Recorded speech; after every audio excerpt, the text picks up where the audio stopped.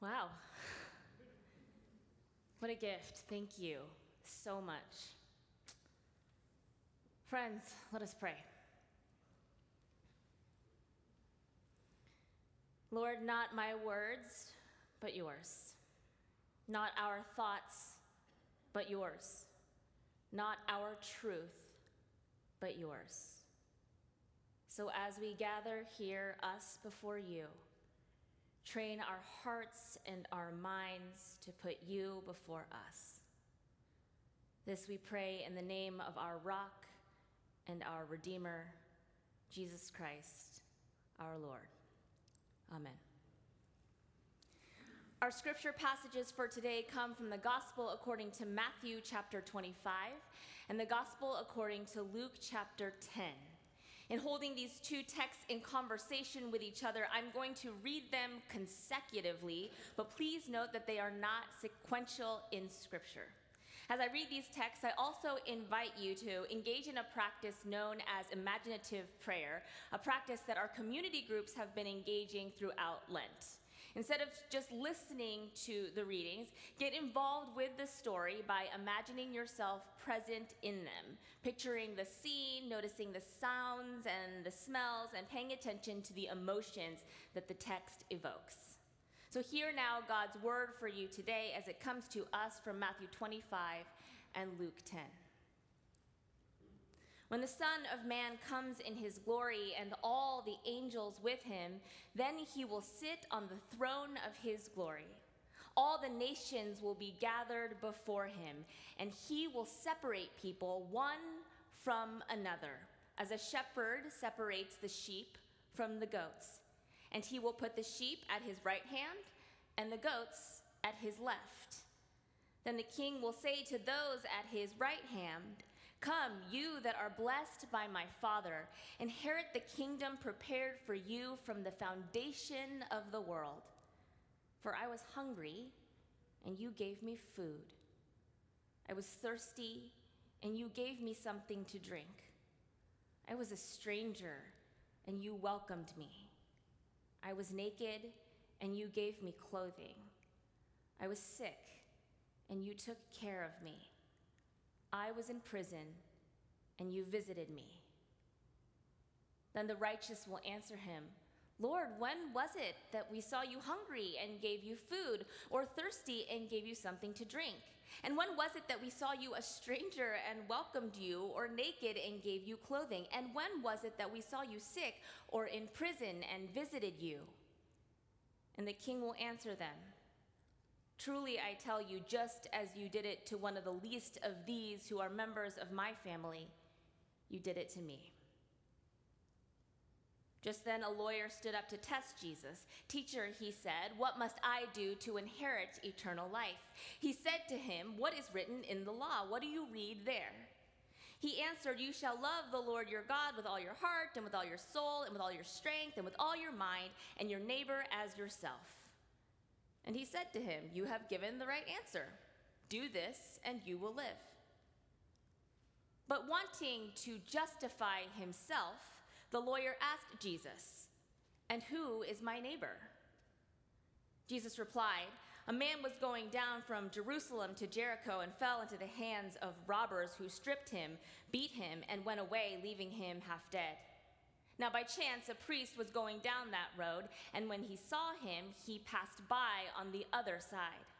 So likewise a Levite, when he came to the place and saw him, passed by on the other side. But a Samaritan, while traveling, came near him, and when he saw him, he was moved with pity. He went to him and bandaged his wounds, having poured oil and wine on them. Then he put him on his own animal, brought him to an inn, and took care of him. The next day he took out 2 denarii and gave them to the innkeeper and said, 'Take care of him, and when I come back, I will repay you whatever more you spend.' Now which of these 3 do you think was a neighbor to the man who fell into the hands of the robbers?" He said, "The one who showed him mercy." Jesus said to him, "Go and do likewise." The word of the Lord. Thanks be to God. This Lent, we here at First Pres have been asking ourselves a very basic question of faith. Why Jesus? It's a short and seemingly simple question that comes along with it a host of other questions. Questions like, why are you here this morning? Why do you call yourselves a Christian? Why are you a part of this church? Why this faith and not another faith or no faith? Why is Jesus important to you, special to you, sacred to you? Why is Jesus good news for you and her and him and the rest of humanity? Why Jesus? The first 2 weeks of this series and our journey of Lent, we delved into a few of the divine aspects of Jesus' identity. Why Jesus? Well, because Jesus is the Son of the living God. Jesus is the one who heals. But that is only half the story. Because as our Christian confessions remind us, Jesus is not only the Son of God, Jesus is the Son of Man. Fully divine and fully human. Powerful enough to save and yet powerless enough to suffer. But the question remains, why is that a good thing? Why is Jesus' humanity important? Other than being half of a completely illogical mathematical formula, why do we proudly proclaim that Jesus is just like us? Well, for one thing, as Cece said, it makes him an accessible teacher and model to follow in our own lives. Yes, he is not limited to history, but he can be found there. After all, Jesus, the Son of the living God, was also born at a specific time, in a specific place, to a specific community, which means his humanity is neither neutral nor generic, unrelatable nor inaccessible. In being both human and divine, Jesus claims the particulars of our mortal lives and experience and calls them good. But lest we get carried away with the notion of just how significant our individual stories are, it is important to remember that these specifics do not exist to set us apart from one another, but rather they are meant to gather us in. The diverse children of one God, living side by side with those who look like us and those who don't, those who think like us and those who don't, those who relate to us and those who don't. After all, to be human is to be someone's neighbor. But as we are all well aware, that is not an easy or simple notion. As much as we like that idea in theory, we so often get tripped up on how to put it into practice. And just like the lawyer in Luke 10, we make things complicated. Scripture tells us, just then a lawyer stood up to test Jesus. "Teacher, what must I do to inherit eternal life?" And in typical Jesus fashion, instead of answering the lawyer's question, he turns it back on him. Back and forth, a tit-for-tat exchange about the law and loving God and loving your neighbor, all pretty straightforward. That is until verse 29. As one participant in this week's Lunch and Lent Bible study noted, in this verse, we get something we don't see all that much in Scripture: subtext. So often we are left to wonder, why did this character do this or say that? What exactly were they thinking? Well, in the case of the lawyer in Luke 10, we actually know. But wanting to justify himself, he asked Jesus, "And who is my neighbor?" As professor of New Testament Stanley Saunders notes, defining the neighbor inevitably narrows the focus. This one, not that one. Jews, not Samaritans. Judeans, not Galileans. Protestants, not Catholics. Republicans, not Democrats. His inquiry is focused neither on God nor the neighbor, as the commandments require, but on himself. In other words, even in a conversation about how to honor the other, the lawyer makes it about himself. Well, we all know what happens next. Jesus drops the story to end all stories, the story of a man that has been beaten, stripped naked, and left for dead on the side of the road. And the kind of people you would expect to help this poor man, a priest and a Levite, upon seeing him cross to the other side of the road and just walk on by. In this case, we are not given subtext, so we don't know why they did this. Jesus doesn't furnish us with a laundry list of completely understandable reasons or excuses as to why they didn't stop and help, probably because they don't matter. There will always be reasons and excuses. But when someone is dying on the side of the road, none of them matter. But as the story goes, a Samaritan man, the last person Jesus' audience would expect to do the good or the righteous thing, does what the others did not. He stops. He doesn't hail down the next passing stranger to help him out. He doesn't look for a nearby priest or Levite to take over. He doesn't send a strongly worded letter to the town official in charge of this dangerous road or even donate a few coins to this man's recovery fund. He stops. He gets close to the man's broken body. He uses his oil and his wine and his hands to clean this man's wounds. He puts him on his animal. He watches over him the entire night. He foots the man's entire bill, and he even comes back a few days later to make sure that he is okay.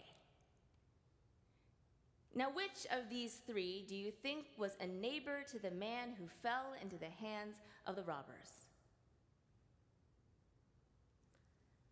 I find it fascinating that not only did Jesus not answer the lawyer's question, but by the end of our story, he changes it. He flips it. He reverses it. Instead of asking the lawyer his own question, so who is your neighbor? Jesus says, who was a neighbor to the man in need? And in doing so, Jesus makes the person in need, the man on the side of the road, inevitable. He is the focal point. He is the one all of our stories revolve around, not the Good Samaritan. Because the Good Samaritan and even the priest and the Levite are variable. They come and they go. But the man on the side of the road, well, he is always with us. Because the suffering are always with us. They are what matters in this story. They are who Jesus cares about. They are inevitable. Now, this is where Jesus' humanity comes back into play, because in his humanity, Jesus not only shows us his heart for the Good Samaritan, more importantly, he shows us his heart for the man on the side of the road. Don't forget, our Jesus, our God, knows what it's like to be beaten and left for dead. Don't forget, our Jesus, our God, knows what it's like to be abandoned and alone.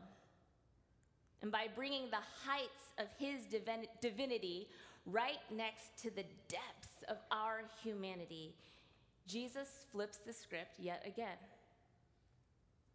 Now let me explain. You see, most of the times, we immediately assume that the point of these kinds of stories is to teach us how to be more Christ-like in our thoughts and our actions. And to be fair, that is often the point.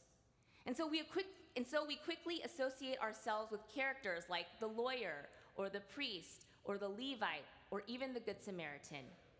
We embrace the guilt of our inaction and we vow to do better, to be better. But Jesus was more than just some really good moral teacher sent to earth to make us nicer people, kinder neighbors, even good Samaritans.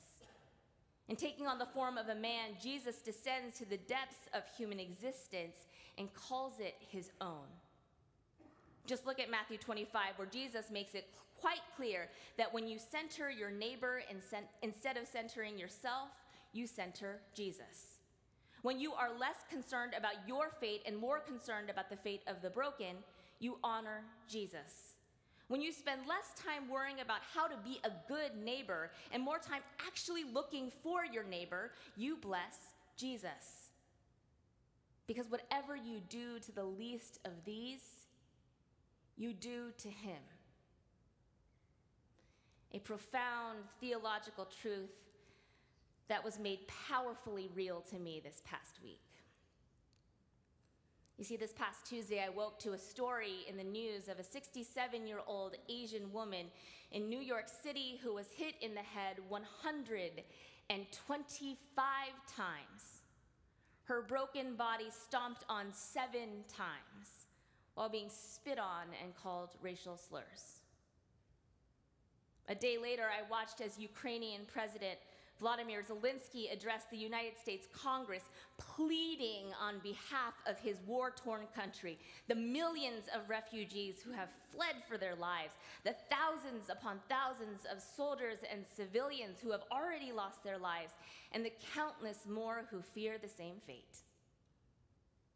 And then on Thursday, I read a story about Amber Briggle, a mother of 2 in Texas, who is being investigated by Child Protective Services for providing gender-affirming care to her 14-year-old transgender son and is now in danger of losing both of her children. And these are just the stories that happened to be on the front page of the news this past week.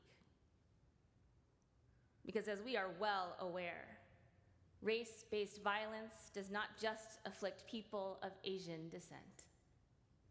Millions of refugees have been fleeing countries for decades now, from countries like Afghanistan, Syria, South Sudan, and Ethiopia, just to name a few. People of every race, gender, sexuality, and nationality suffer every single day from housing and food insecurity, mental illness and addiction, disease and depression, chronic pain and suffering. And to each and every one of these people, Jesus says, I see you. I hear you. I am with you. And he calls us to do the same. But we make it so much more complicated than it needs to be. If we look back on Luke 10, we see that the only character we are given 0 specifics about is the man on the side of the road. We are not told his race or his station or his occupation. Why? Because none of those specifics should matter to those of us who are in a position to help. After all, no one group of people has a monopoly on suffering. And as we see in both of our passages for today, it is actually not up to us to figure out who deserves our compassion the most, who has had it the hardest, who merits our pity. And on top of all of that, we don't even have to go out of our way to find a neighbor in need. The suffering is all around us. They aren't just faces on the news. They are right outside our front door, inside our schools and our offices and our homes, inside our church. They are inevitable. The variable is us. But in his infinite mercy, Jesus doesn't leave our salvation, earthly or eternal, to chance. Because in his humanity, Jesus joins with us, calls us, and inspires us to pay attention, to center the stories of those who are suffering, to lift up the needs that are present all around us so that we can and will do as Jesus would do and respond in compassion and love. But just because it's not complicated doesn't mean it won't cost us something. It will. Like the Good Samaritan, loving our neighbor will cost us our time. It will cost us our treasure. It will cost us our comfort, our priorities, our schedule, our needs, our wants. It will cost us our very sense of self. But friends, if it is Jesus that we are seeking, then that is where we will find him. With the hungry, the thirsty, the naked, the estranged, the sick and left for dead on the side of the road. As it is said, whatever we do to the least of these, we do to our Lord Jesus Christ. So why Jesus? Why do we love, worship, follow this God this man, because he's human. And in his humanity, Jesus not only shows us how to live, but assures us that he is with us when we suffer, getting as close as he possibly can so that we know that we are not alone. To those who feel invisible to the world, Jesus says, I see you. To those whose cries so often go ignored, Jesus says, I hear you. And to those who have been beaten, stripped, and left for dead on the side of the road, Jesus says, I am right there with you, now and to the very end of the age. All thanks be to God. Amen.